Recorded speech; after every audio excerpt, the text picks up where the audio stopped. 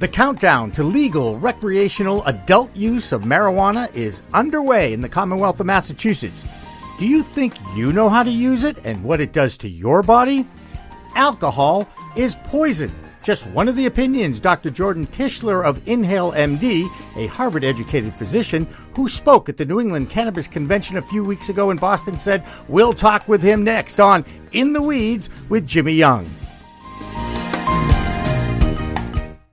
Hi, everyone. Welcome to another episode of In the Weeds with Jimmy Young, once again brought to you by Vape Daddies, the premier retail store dedicated to vaping your favorite substance of choice. Now, with 4 locations in the Boston area, in Newton, Norwood, Framingham, and Braintree. Who's your daddy? Vape Daddies, the answer. Make sure you subscribe, like, and share this podcast with episodes available on iTunes and the CLNS Media Network. And a video record of this will be available at CLNS Media's YouTube channel. So, Dr. Jordan Tischler, first of all, thank you so much for coming in today. Well, thanks for having me, and it's always a pleasure.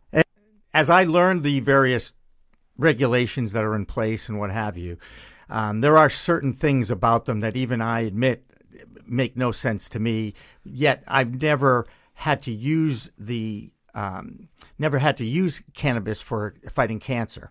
To me, 4 ounces a month is kind of ridiculous. It's 5, actually. It's now 5. It's always 10 ounces over 2 months. Right? Exactly. Okay, so it's 10 ounces over 2 months. And I got to admit, if you get it through an ounce in a year, that's pretty impressive. It just is. That's a lot of weed.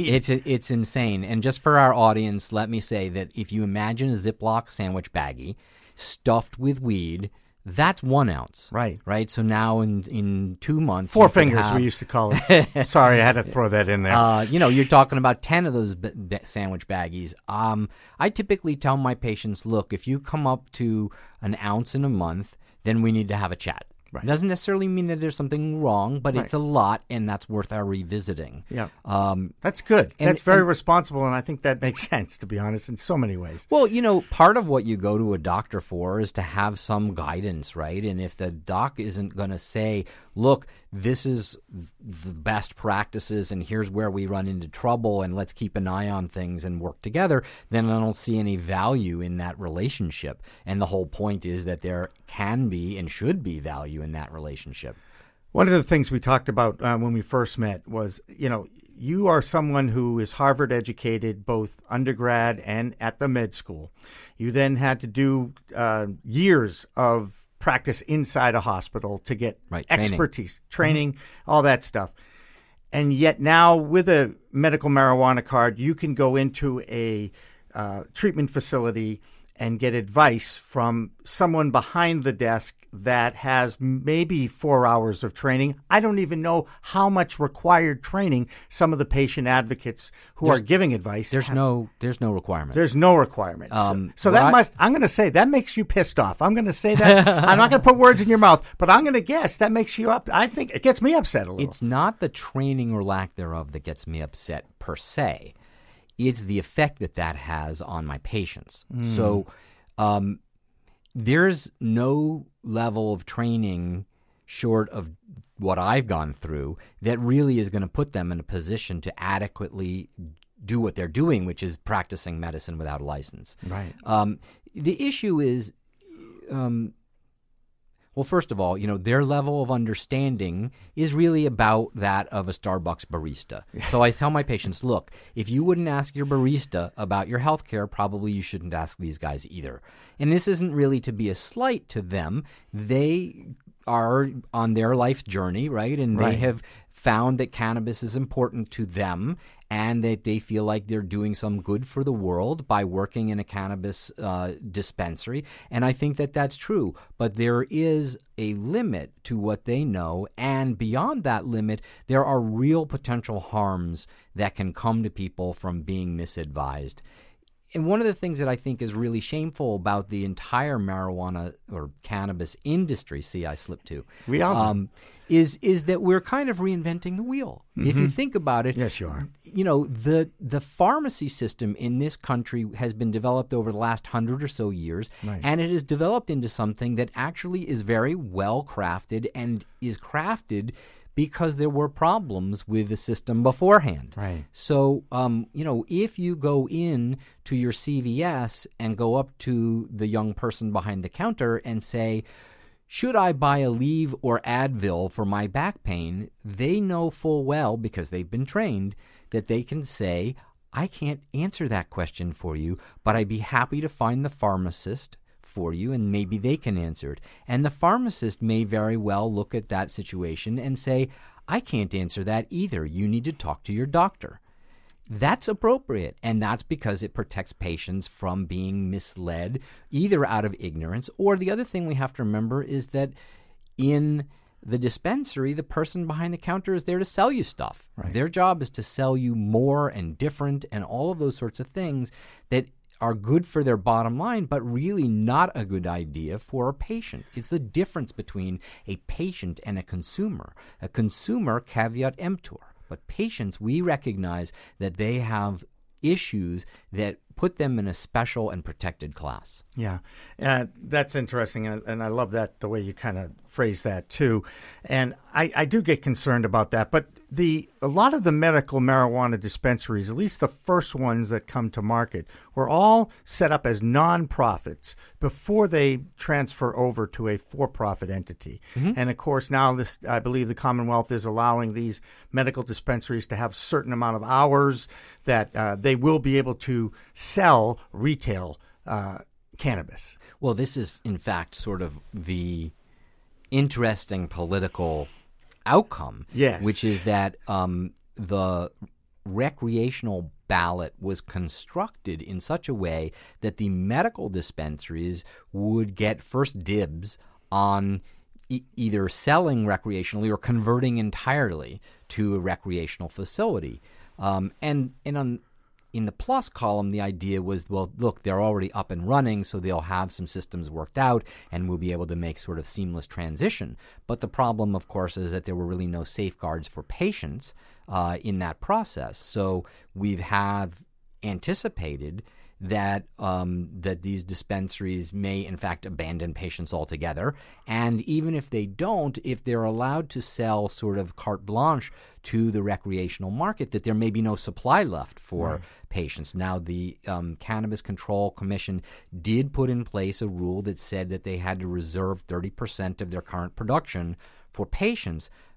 I hope that 30% is an appropriate number. As far as I know, it was plucked out of the air and not based on any evidence. Which, and I was at one of the commission hearings that was open to the public, and in the crowd was a general partner, owner of one of the medical dispensaries. I happen to know who that is. And there was a question about, well, how much are they going through in a month? Mm-hmm. And I think that would be one of the most obvious questions you could ask this person. He was never asked the question, and they just I don't know if it was arbitrary. Again, they're using Colorado, California, and Washington State as example states, trying not to make some of the mistakes that those states did when they introduced cannabis to their communities, but did not take advantage of the fact that this guy was in the audience. And I even went up to him after in a break and I said, "You knew the answer to that, didn't you?" And he goes, "Yeah, of course I do." And I said, but I think there's another complicating factor. There's more than one. Well, yes. To be sure. But I think part of it also is that if you look at the population of potential purchasers, mm-hmm. we have sort of three groups. There's seriously ill patients. That's one group. Then we have people who we might put air quotes around the word patient, mm-hmm. who have managed to get themselves a card and therefore are participating in the medical system, but really aren't seeking medical care. And then there's this third group, which is the people who aren't participating at all and may or may not rush in when they're allowed to. And so the question is, if you say, well, look, the current medical dispensary is selling this much stuff, what you don't know is what percentage of their customer base is going to rush over to the recreational side as soon as there is one, versus how many people are actually going to rush in from that third non-using group, or non-participating group. So it's a little hard to know if, we're looking at sort of 70 or 60% of the current air quotes patients group is suddenly going to become recreational, and then 30% remain, in which case that 30% would be a reasonable number. It's just hard to know that. I believe the current amount of patients in the cannabis program in Massachusetts is just under 50,000 patients. It's somewhere in that range, with a number of dispensaries.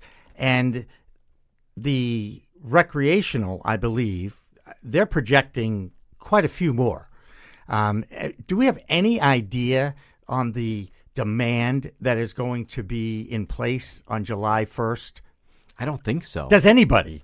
I don't think so. So who's guessing? How do they know how much crop to have? I think the answer is they don't. And furthermore, many of the facilities, at least at the moment, are at the top of their capacity.